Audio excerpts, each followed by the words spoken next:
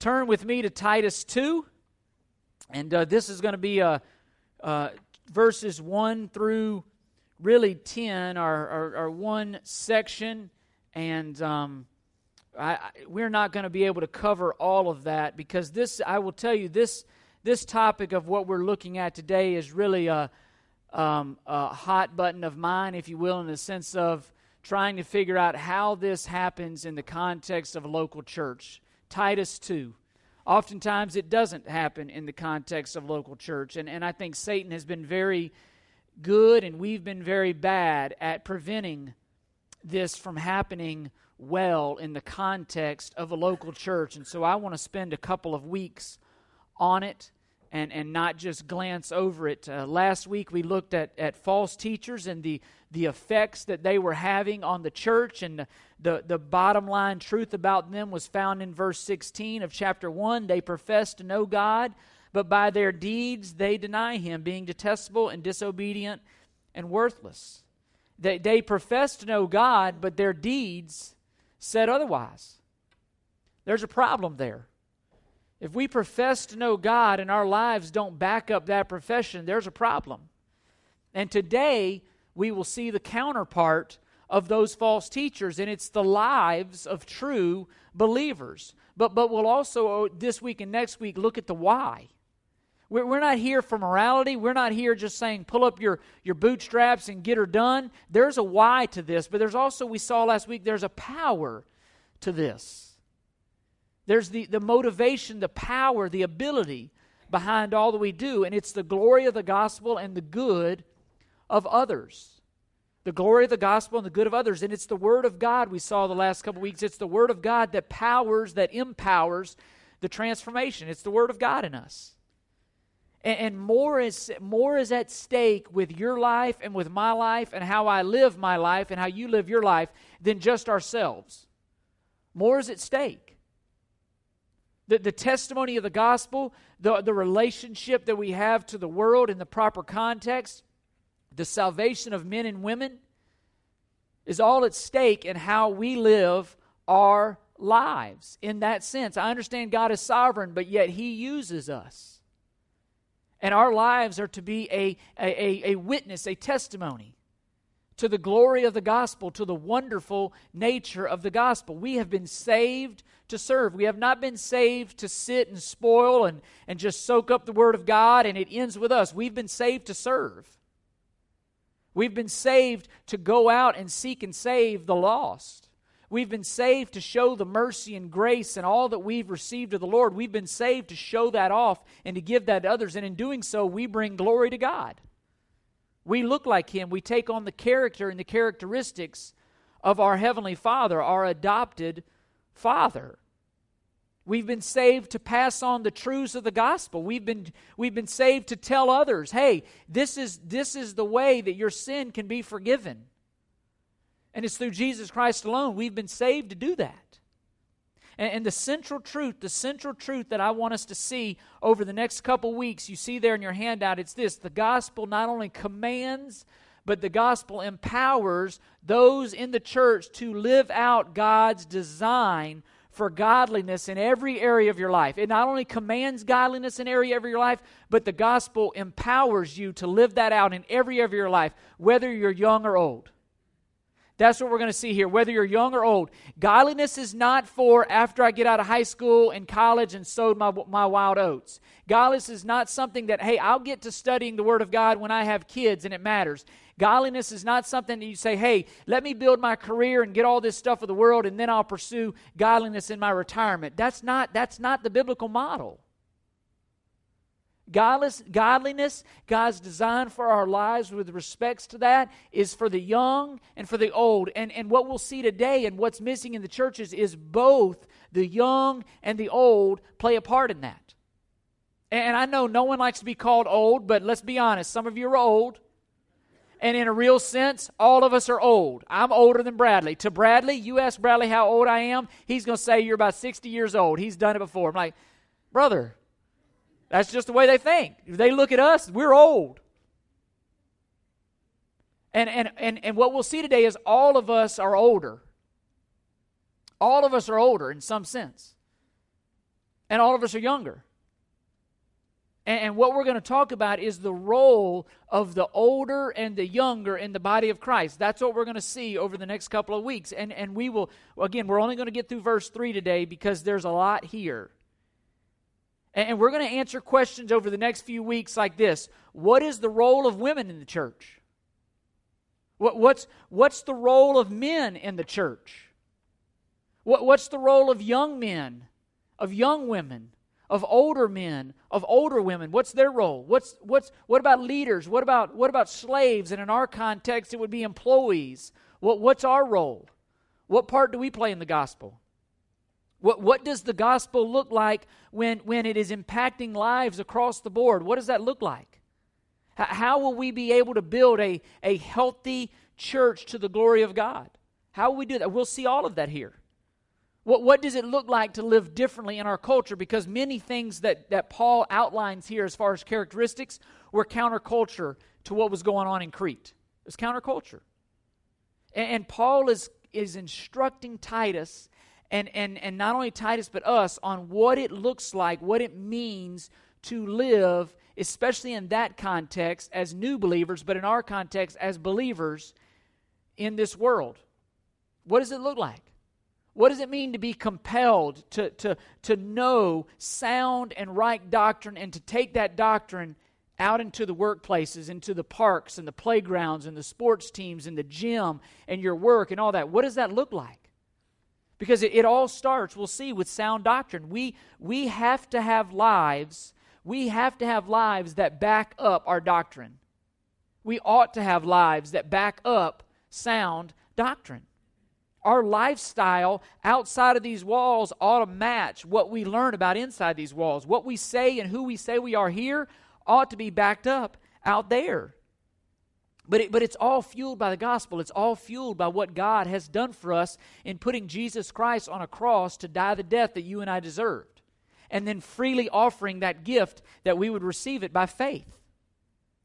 That alone ought to fuel us. Paul says in Romans 12, we've seen it. Therefore, in view of God's mercy, I urge you, brethren, to live lives that are set apart, holy, acceptable, pleasing to God. He says, for this is your spiritual service or worship. How do we serve and worship God? By living a life that says we've received His mercy. By living a life that shows that we've received His mercy. We can't come here week in and week out and go, yeah, that's good. Yeah, good truth, preacher. Yeah, that's great. Oh, I love that. Take it all in, and then walk out having only heard it and not put it into practice and not live it. We're not here for information. We're here for transformation. We're not here like a sponge where you just soak up all the water you can. We're here so we can soak up all we can so we can go out there and God can squeeze us out and pour that water on other people. Our lives have to back it up. In our homes, our workplaces, our relationships, every aspect of our life ought to be a platform for the gospel. Ought to be a platform for telling the world about the greatness of Jesus Christ, that there truly is none like Him.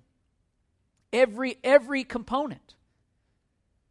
Our business, our play, our work, everything.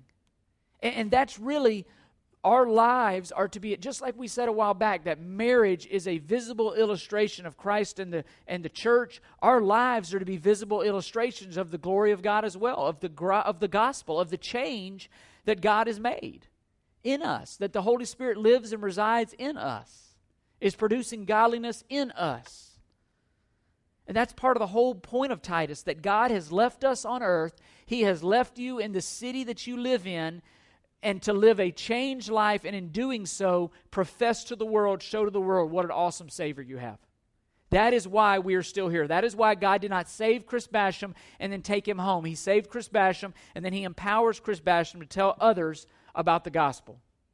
And it's the same for you, not just me as a pastor. Every single one of us, that's our role. That's why we're here, to make much of God, to proclaim the gospel, to be changed by the gospel in a hostile, confrontational environment. And one of the ways that the world will know that it needs to be redeemed is by you and me being a redeemed people, living the life of a redeemed people. That's how the world will know. It'll create that thirst, that hunger, that taste. We must live, we must be an example about what it means to be a redeemed people in your city, in your neighborhood. You be the example. I be the example. And we're resident aliens. The culture is anti-God. The culture is anti-church. No different than it was in Crete. No different.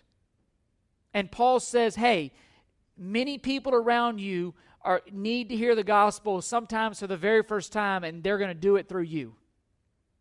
And they're going to see it first in how you live your life. They're going to see it first. And your life and your words have to back up. But hear me, your life by itself, nobody's that good. Nobody's that perfect to only say, well, they're going to know about Jesus through my life. Trust me, they won't. We have to back that up with a verbal profession. And what Paul is saying is our lives must back up that verbal profession. Romans 10, how will they know unless somebody speaks to them, tells them? Trust me, nobody's good enough to say, oh, they'll know about Jesus through only looking at my life. They're going to know about sin through looking at your life. They'll know how you fall short. They'll see some about Jesus, but they won't get saved just through your life. We need a verbal testimony. They may be intrigued, and hopefully they are. They may have their appetites whetted because of your life, but they need a verbal testimony to back that up. And what we must realize, counter to the world and what the world throws at us lies, we need to dispute those lies with this fact. We are actually serving the world when we live transformed lives by the gospel. We are serving the world when we do that. When we live different from the world, we're actually serving the world. When we're different in a good way. One way that we serve the world is by being different. You see that on your hand. That's the handout. By being different. We're doing the world no good as Christians if we live exactly how the world lives. If we do everything the world, we're not doing them a favor. As much as the world would want you to believe that, we are not doing them a favor. We're to be transformed. We're to be different. And those differences are seen in even attitudes toward generations. And that's where Paul is writing to Titus, and he's getting to today. One of the ways that we're to be different is that in the church, the young and the old come together to help one another grow in the glory of the gospel. And that's what we'll see today. Young and old coming together to grow. And the why is the glory of Christ. We live in a culture that Satan, and again, if you've ever, Lee and I were talking about this last night, if you've ever read the Screw Tape Letters, it is a phenomenally written book, and it helps you to get an idea of how Satan intentionally attacks that which God desires. God clearly desires a church that's intergenerational, where the older are pouring back into the younger are re-energizing the older. But guess what we see in our culture today? The younger hating the older, the younger wanting nothing to do with the older wanting nothing to do with the younger. We got classes where all of the older people go over here, and then all the younger people go over here, and ne'er the two shall meet. Ne'er the two shall meet. And we're robbing ourselves. We're robbing ourselves of blessings. And we'll see that today in our text. God wants the body of Christ to be the young and the old serving alongside of one another, growing together. Growing together. We need the older. And the older need the younger. I say we, you see how I did that subtly, put myself in the younger category? We need them. And the goal is to pursue godliness, to have sound, right doctrine, to avoid the things of the world, to be transformed, to be teachers, to be proclaimers. But we do it for the sake of the gospel. For the sake of the gospel. Everything has to be about the gospel. So look with me in 2:1. Let me read verses. I'm going to read verses 1 through 10 just so you get in the context, but we'll study verses 1 through 3 today. But as for you, he's talking to Titus, speak the things which are fitting for sound doctrine. Older men are to be temperate, dignified, sensible, sound in faith and love and perseverance. Older women likewise are to be reverent in their behavior, not malicious gossips, nor enslaved to much wine, and teaching what is good. So that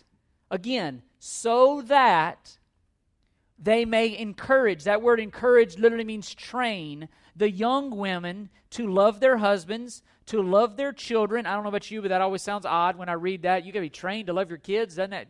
Sometimes kids aren't lovable. Let's be honest. We would never say that publicly, but I'll say it for you. They're not lovable all the time.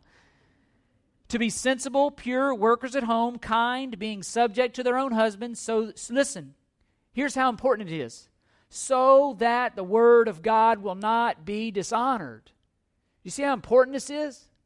So that the word of God will not be dishonored. Okay, that's the ladies. Look at the men. Likewise, urge the young men to be sensible. In all things, show yourself to be an example of good deeds with purity and doctrine. Dignified, sound in speech, which is beyond reproach, so that the opponent will be put to shame and have nothing bad to say about us. Do you see how important it is?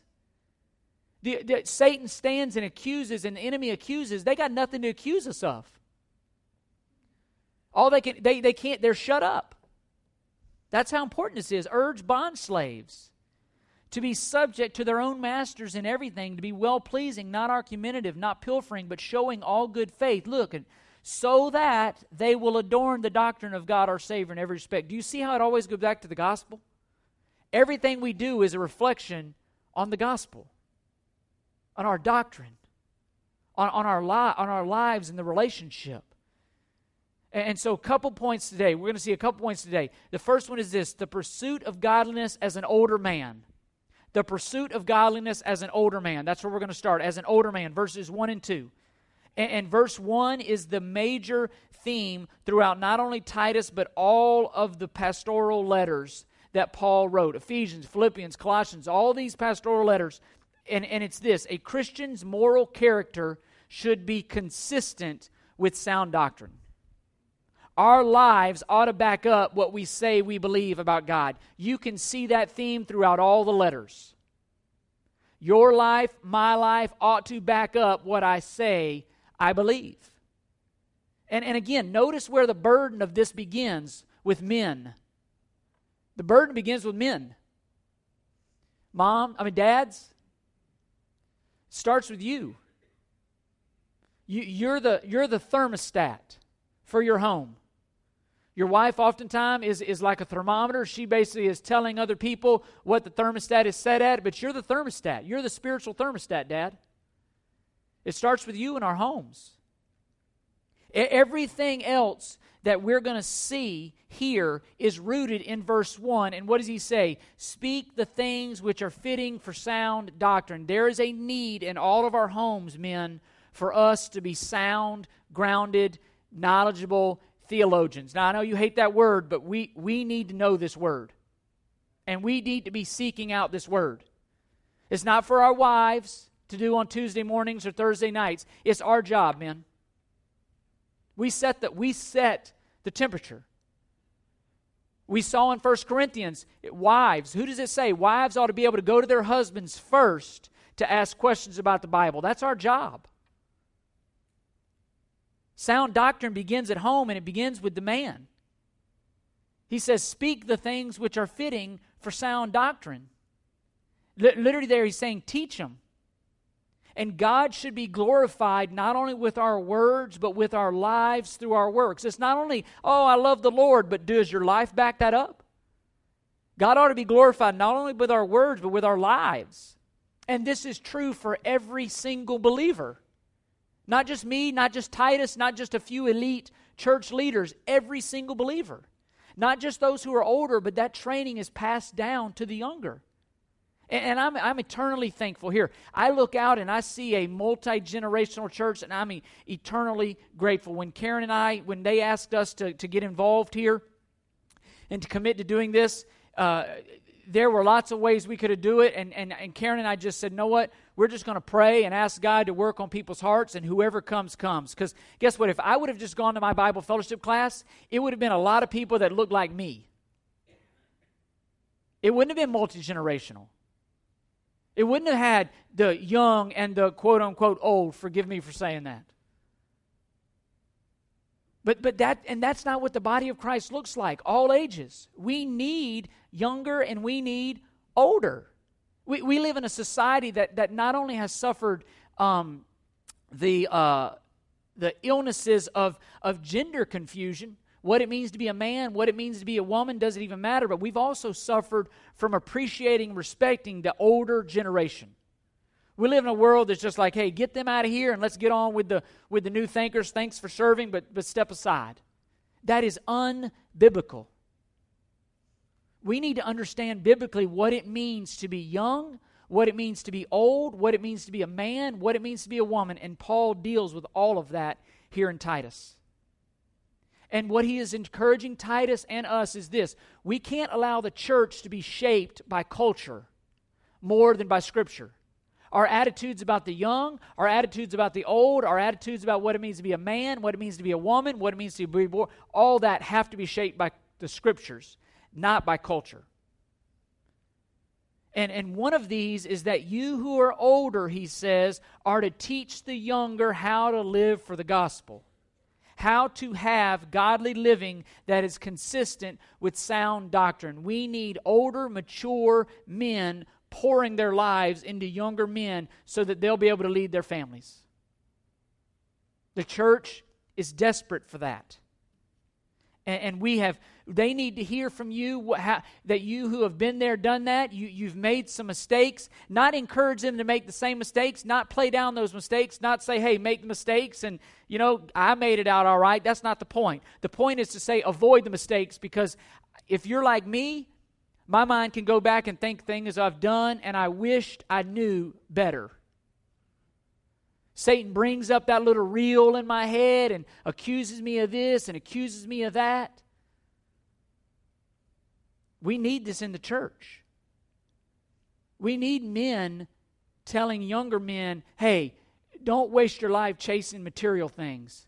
Don't waste your life chasing this and miss your kids growing up. Don't waste your life chasing this and miss vacations. Don't waste your life chasing all this and miss loving your wife as Christ loved the church. We need that. We need men who have said, hey, I've been there, done that, and I messed up. Don't do it. It's not worth it. There's a price to be paid. We see this even, again, God is good and shows mercy in our mistakes, but that does not give us the license to make mistakes freely. Romans 6, what shall we say then? If God is glorified, if His grace is made much of through my sin, should we sin evermore? And Paul says, by no means. We need help avoiding these things. So on one hand, there's a mistake there in not being willing to be vulnerable, but glossing over mistakes. But the other is this. When we see this older men, we tend to, in our minds, come up with a number, and we're quick not to put ourselves in that category. Especially if you're, I'm 30, 38. I had to think about it there for a second. Oh, I'm not the younger. I'm not the older. I'm certainly not the older. Don't be so quick to do that. In a very real sense, in this culture, it would have been men, 50s and up. But guess what? But on a very practical level, every single one of us is older. Every single one of us. And my point is this: all of us as believers ought to be finding people to pour our lives into. Every single one of us ought to be looking for other people to pour our lives into. That's the point of the church. All believers ought to reflect these characteristics and be able to pour their life into somebody else. And we're going to see 7 characteristics here of a godly older man. And hear me, when you read this list, if you're like me, you're going to think, I have failed miserably at all these levels at many, many times. That's not the point. The point is not have you failed. The point is, do these characteristics ought to generally mark your life? You don't have to be perfect, but generally these characteristics ought to mark your life. So that you can teach younger men. So that you can pour your life into younger men. The demand is not for perfection. The demand is for the general trend of our lives to be moving in these directions, for these characteristics to generally, habitually, like if I asked you, hey, tell me about David, you would say, oh yeah, he's a sensible guy. Does that mean he always makes sense? Does that mean every decision he's ever made has been perfect? It does not. Ask Agnes. But generally speaking, he's sensible. That makes sense. So don't beat yourself up, but at the same time, don't be too easy to think, oh, it doesn't matter. It absolutely matters. Absolutely matters. Our lives as men ought to look like this, what we're about to see. Ought to look like this. And the goal is the glory of the gospel and to pour our lives into other men so that we can pour our lives into other men. And the first thing he says, look at verse 1. First thing is to teach. Teach. He says, speak the things. That word speak, some of your translations may say teach. It literally is practical instruction based upon doctrine. It is not a classroom type of teaching. It is a relational type of teaching. It's a fellowship 3, like what we do fellowship 3. It's that kind of teaching. It's taking someone to lunch. It's building a relation. It's not you sit and still while I instill. It's a relational type of teaching. It's a relationship between older men and younger men. Literally what he's saying there is live life together. It is living life together and instructing the younger generation on how to live out the gospel. It's living life together. You're sowing the gospel into the next generation. You're sowing godliness into the next generation. You're instructing them to be examples, to understand what godliness and what it looks like in all practical levels as an employee, as a husband, as a father, as a friend. And notice this would stand in stark contrast to what we saw last week with regards to the false teachers. Again, Christians are to be different. They're to be set apart. The word here for speak is in the Greek. It literally never stops. The tense in the Greek, it is ongoing. It never stops. I've discipled 5 people. I'm done. I can go retire and live in... No, it's ongoing. It's ongoing. Never stops. Look at 2:15. Look down at the end of this chapter where we'll get. These things speak and exhort and approve with all authority. Let no one disregard you. It's ongoing. And your primary role, men, our primary role and responsibility is to be a teacher. Primary role, primary responsibility is to teach. Dads, if you have children, guess who the primary responsibility for discipling your child is? It's not Michael and Heather. It's not your small group leader. It's you, Dad. Primary responsibility for discipling your home falls on me and you, Dad. If you feel ill-equipped, all the more reason to go find an older man who has been there, done that, and get equipped. It doesn't take a whole lot to know more than your 8-year-old, okay? Spiritually, you can teach. I can spend some time with you, and I can help you look like a genius to your 4-year-old. Notice I said 4-year-old. The age is dropping. That's our role. Guys, our children, they need a teacher more than they need a pal. They don't need a friend. They need a dad who is committed to God's word and is willing to disciple them. They don't need you to be their best friend. I tell you what, if you disciple them and you train them up in godliness, you'll end up being their friend. But you can be their friend and never teach them the Word of God. They need us to teach too, not preach. They need a relational. They need to know I can come to Dad no matter what mistakes I've made, no matter how I've failed, and He'll continue to walk with me. That kind of relationship. They need a teacher, not a preacher. They need a dad, they need a spiritual mentor, not a pal. And we need it in the lives of older men. Some older men didn't have, some of us dads, I had a good one, but some dads here did not have a good model to follow. They're literally first generational Christians. They need somebody to pour into them, to teach them what it means to be a dad. That's the older men's responsibility. We must be taught what it looks like to be true to the gospel in both word and behavior, and the responsibility falls on us, men. Primarily and first, falls on us. Not only that, he says, be temperate. Older men are to be temperate. That word here means wise in decision-making. It means level-headed. This person is very careful in making judgments. He understands what really matters. He understands what doesn't really matter, and he gives his life over to the furtherance of God's agenda more than the world's agenda. That's what it means by temperate. All that matters in everything is I'm going to please God. 1 Corinthians 10:31, whether you eat, drink, or whatever you do, do it to the glory of God. Temperate. What he's saying here is, men, nothing should dominate our lives outside of the gospel, outside of making much of Christ. There should be no greater desire in our lives to see our children and other men doing the same thing. And we ought to be seeking out people that we can pour our life into. Scary? Absolutely it's scary. I can guarantee you, the first time I taught, hopefully I got better from then until now. The first time I led a small, John Cordova and I, and now some other men are meeting. We've been meeting for what, 5 years, 6 years, every Thursday? The first time we got together in Romans 1, that was probably a mess. John's probably never thought he'd be there 6 years. But 6 years later, and about 4 books later, we're learning. But it was a risk. He took the risk and walked up to me one day, I still remember it, at the rec fields and said, hey, would you disciple me?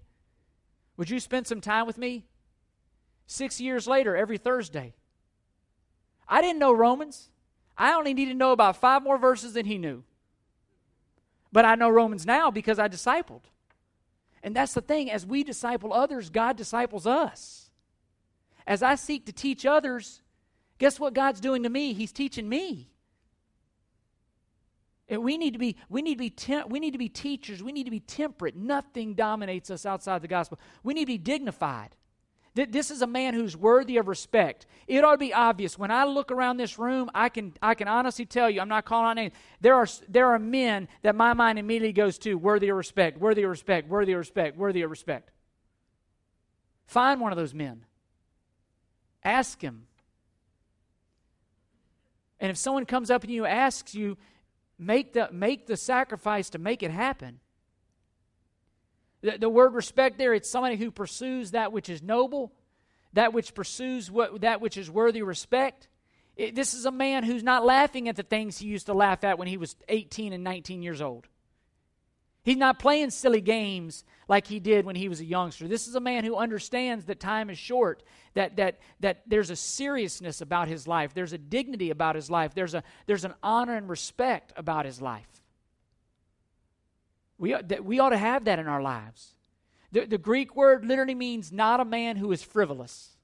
Not a man who is frivolous. They're not silly. They're not silly. I know a lot of men that do not act their age. My wife would probably put me in that category sometimes. This is a man who acts his age, who is grown. Not only dignified, but sensible, it says in verse 2. Sensible. This is the key characteristic that pervades this whole section is this word sensible. It appears, you don't see it in the English, but in the Greek, a form of this word appears in all of the key groups. All of the descriptions, there is a form of this word right here that pervades the whole text. And literally it points to self-control. Self-control.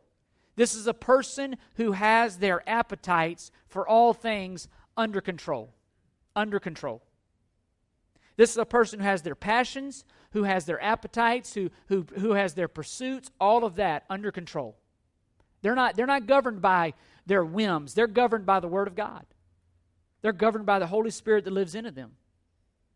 John MacArthur describes the person as this way: having discernment, discretion, and judgment that comes from walking with God for many years. This is a person whose life reflects a long walk with God. A long walk with God. Their life reflects it. Sanctification shows its effects in his life. Sanctification ought to show that sanctification, that's a big word, that's the pursuit of God, the pursuit of godliness. It ought to show its effects in our lives. Over time, we look more and more like him, less and less like the person we used to be. Lastly, he says, sound in faith, love, and perseverance. What this teaches us is that there's a faithfulness about his life over the long haul. Generally speaking, over the long haul, this is a man who has been faithful. Faithful. Not perfect, but faithful. He's what we would say is this is a healthy believer. He's healthy. He trusts the Lord. He has a daily walk with the Lord, and it shows. This is a person that knows what he believes, and he knows why he believes it. He knows what he believes and why. He can, 1 Peter 3:15, he can give a defense for the hope that he has. It shows itself. He says faith and love and perseverance. It shows itself in how he loves others. This is a man who's a servant. He gives himself up for others. It shows himself in being patient with others. This is a man whose life is rooted in the gospel. He knows that God has loved him when he didn't deserve it. He knows that God has been patient with him when he was struggling, and he received that from God, and therefore he gives that to others. He is giving to others that which he has received from the Lord, and he's teaching others how to do the same. And the end goal is that we would all become what we've described here, or that we would be moving in that direction. That's why discipleship has to happen. That's why men have to be taking other men under their wing and helping them move toward Christ-likeness. Just like a little baby has to have a mother provide milk and put that milk to his mouth or her mouth and feed him, Christians need someone to disciple them, to grow them up to maturity, that they would be sound in the faith. And the gospel is worthy of our total commitment. And others need to be totally committed. And it's going to happen through men grabbing other men and discipling them. And that is missing in the church. And we're feeling the effects. It's never, listen to me, it's never too early, it's never too late to pursue godliness. Don't think that that's something you wait until the later years to do. Trust me, you won't do it. It's never too early, never too late to pursue godliness. That is the why. That is the why for all of this. Not only our life, but others' lives. For the good of others, for the good of us. And we saw that in verse 4, in verse 8, in verse 10. Men, who are you pouring into? If you think, well, I'm not worthy, then who you asking to pour into you and get worthy? See, there's no way around it. You're either pouring into somebody or you're being poured into so that you can pour into somebody else. There's no missing it here. You're either pouring into somebody or you're being poured into so that you, with the goal, hey, I'm going to pour into somebody. All right? Next, not only men, but now he goes into women. You're not off the hook here, women. Verse 3, the pursuit of godliness as an older woman. What does that look like? We've seen what it looks like for a man. He says older women. Likewise, that word likewise means literally in the same way, for the same reasons, the same goals, the same purposes that men would do it to younger men, women, you do it to younger women. You are charged with the same design, the same intent as men. But you're to be pouring into other women. Everything. You're to teach them to live godly. You're to teach them what it looks like to love a husband who comes home late, leaves early, who overworks, who does all these things that we men sometimes do. We need to learn, how do I love that guy? How do I love kids that don't want to behave? How do I love kids that just want to disbehave? Disbehave? Is that a word? That just want to be disobedient. Misbehave, that's it. Disobedient, whatever. I'll make up some words. Irregardless, it doesn't matter. You know, how do we love those things? I mean, yesterday was one of those days with my son where I'm thinking, are you hearing the words that are coming out of my mouth? Or am I like speaking a foreign language? I said, Bradley, it's time. We got to go. The babysitter's coming. There was a bunch of kids at our house. I said, Bradley, all of them need to go to their own home, and you need to chill out for a few minutes. So I go to take a shower to clean up. He must have came and asked me 15 times, can Anant come back in? Bradley, they need to go to their own home. Well, can I go to their home? They need to go to their own home. You need to stay here. Can we play in the garage? Literally 15 questions.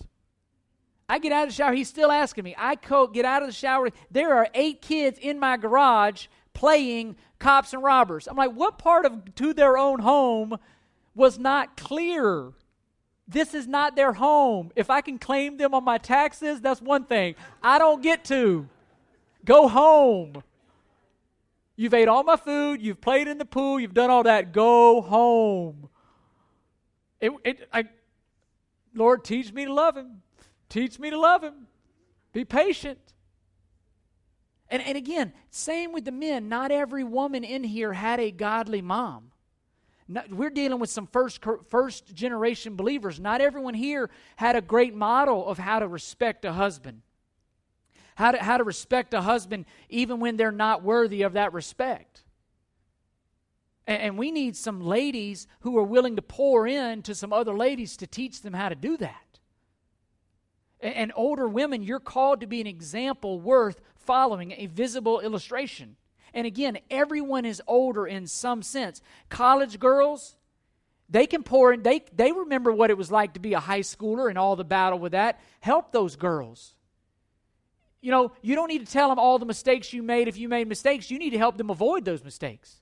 High school girls, you can help those middle school girls. A business woman, a woman who has a mature family, help that young mom who hasn't slept in 4 days and hasn't taken a shower in 4 days because their kid's not sleeping. Help that young mom know that better days are coming. Help that young mom understand what it means to respect a husband even when it's hard. The church needs that. You've been there, done that. There are tremendous opportunities here, endless opportunities. And the core of what is needed in order for this to happen, it is a personal, growing walk with the Lord, ladies. That's the requirement to pour into somebody else, is a personal, daily walk with the Lord. And pouring yourself into somebody else. And what makes all this possible is that your life has been transformed, sanctified, made to look more like Christ, and there you pour into somebody else. And Paul gives us a job description here, just like the men. He gives us the job description. And everything connects to what we saw with men. It's so that you will teach and train others. Both are equally important. Men doing it to men, women doing that, teaching women. And he says the first thing for a woman is reverent. That word literally means temple fitting. It is behavior that is appropriate with the temple. 1 Corinthians 6 says, do you not know that you've been bought with a price? Your body is a temple of the Holy Spirit. This is a woman who lives that way, that she understands her body is a temple and she lives that out. And what he's saying is older women ought to live in a way that's fitting for the gospel, a fitting way. They live in a way that's fitting for Christians. It's a life and behavior that's marked by holiness, by reverence. It's a life that's worthy of being copied. It gives evidence outwardly to others. She has a walk with Christ, and it shows in her life. She can help others follow her. So not only reverent, but truthful. You can look at Proverbs 31. These characteristics are all over Proverbs 31. Godly women are known for speaking the truth. Literally what he says is you have control over your tongue. Control over your tongue. You look all throughout Scripture, not being a malicious gossip is consistently tied to godly womanhood. Their speech builds up rather than tears down. This is a woman who shuts gossip up rather than passing it on. Truthful. She's sober-minded. You need to understand, in the culture that Paul wrote to, public drunkenness and that was seen as it was a cultural thing, that it was a virtuous. That's the word I'm looking for. It was virtuous. Public drunkenness. To go to parties, to just lose control, they saw that as virtuous. Notice the contrast of verse 12 in chapter 1. Cretans are always liars, evil beasts, lazy gluttons. That's what they were known for. Liars, drunkenness, evilness. He's saying, Christians, be different. Be different. Women, don't look like your culture. Don't dress like your culture. Don't talk like your culture. Don't act like your culture. We don't take our cues from what they sell on the newsstand. We take our cues from the Word of God. We don't need the world telling us what beauty looks like and all this stuff. God's Word has told you what beauty looks like. By faith, rely on it and live it out so that other women can do the same. I can't imagine what the pressure must be on our wives. I mean, I've gone to the grocery store. I just want to look focused just on the cashier. Get me through this line as quick as possible. Because there's all these things telling our wives, you got to look like this, you got to do this. Word of God is very clear. Go to 1 Peter 3, very clear on what beauty looks like. God has not left that void. And godly women says, hey, I'm sober-minded. I'm going to pursue the Word rather than culture. I'm going to live according to the Word rather than according to culture. And bottom line, sober-minded, a godly woman is in control of her appetites for things, whether that's food or drink or the tongue or behavior or material things.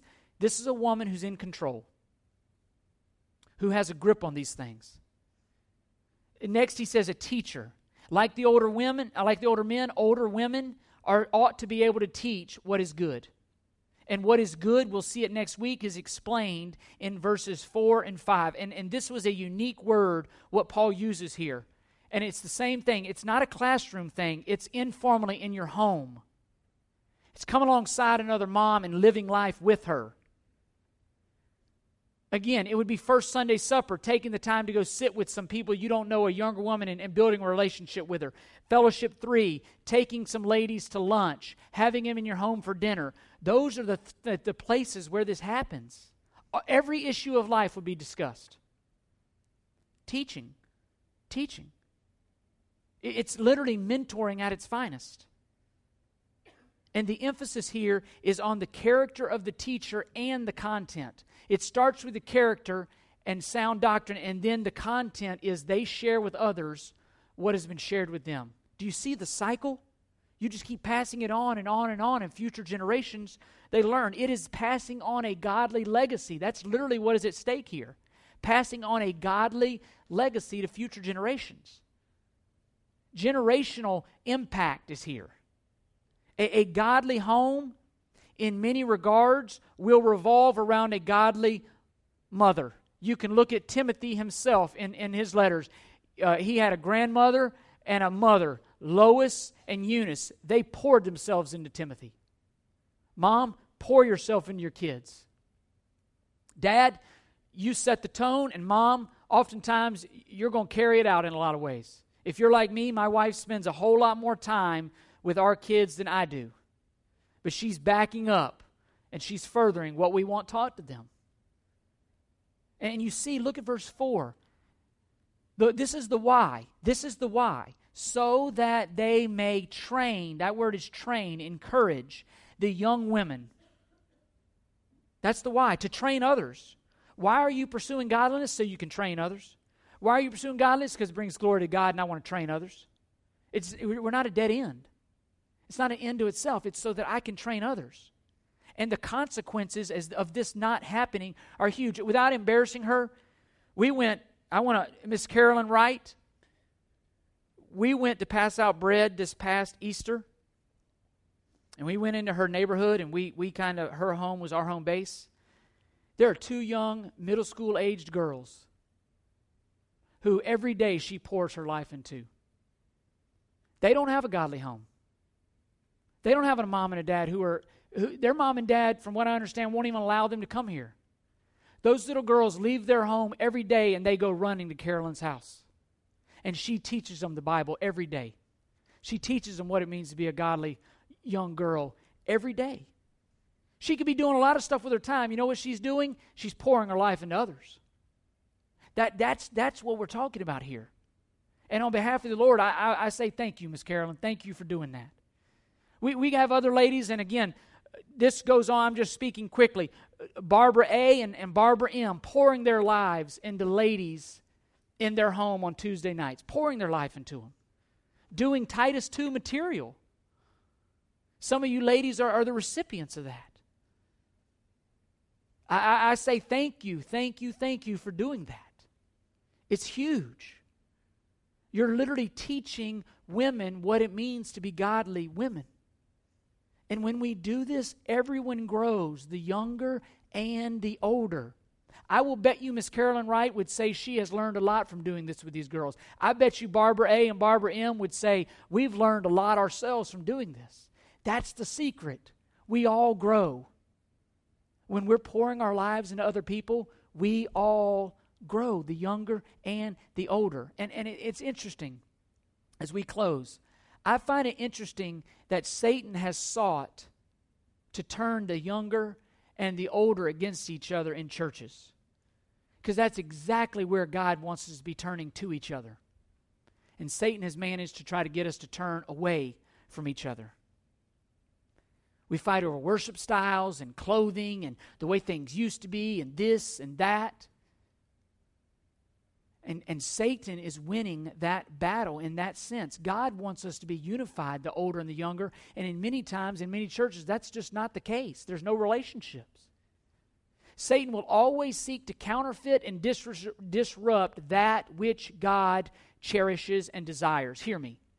If God commands it and tells us to pursue it, trust me, that's where you will find Satan launching out his attacks, right where God wants us to be. The young and the old and our relationships with one another, no different. Anything that is important to God, important to the health and growth and unity of a church, please know Satan will attack it. He'll attack it. And having the older getting with the younger and unified and loving and teaching each other, that will not please Satan, but it will please our Heavenly Father. And it will grow this church. We will grow into maturity.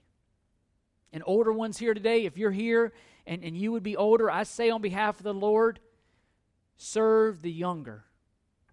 Find somebody to pour yourself into. Even if we don't receive it well, keep trying. Keep trying. Keep trying. Keep seeking us. Keep trying to teach us. Not preaching to us, but relationally teaching us. Don't give up, even if we stiff arm it, even if we keep after it. And the younger ones, I say on behalf of the Lord, be humble enough to be taught by somebody older. If someone comes to you, be humble enough to receive it. Be humble enough to even go to one of them. We have some phenomenal godly men here. Find one. If you can't think of one, call me. I'll point you to one. There is much to offer with experience and wisdom and all that. Talk to them, engage them, get under somebody and be taught, men, women, and be teaching somebody. God desires an intergenerational church that is growing together, and that's what I desire this church to be. There's some application. There's some application down here on your page. I just real quick, I'm not going to read through all that. You can for the sake of time. I'm going over my limit already. But 1 Corinthians 9:19. Paul writes this, "For though I am free from all men, I have made myself a slave to all, so that I may win the more." He says, hey, I can be doing whatever I want. You know what I am doing? I made myself a slave to everybody to win the more. To the Jew I became a Jew, so that I might win Jews. To those who are under the law as under the law, though not being myself under the law, so that I might win those who are under the law. To those who are without the law as without the law, though not being without the law of God, but under the law of Christ, so that I might win those without the law. To the weak I became weak, that I might win the weak. I have become all things to all men, so that I may by all means save some. That's the whole goal of why we do what we do, that by God's grace we would save some. By God's grace we would save some.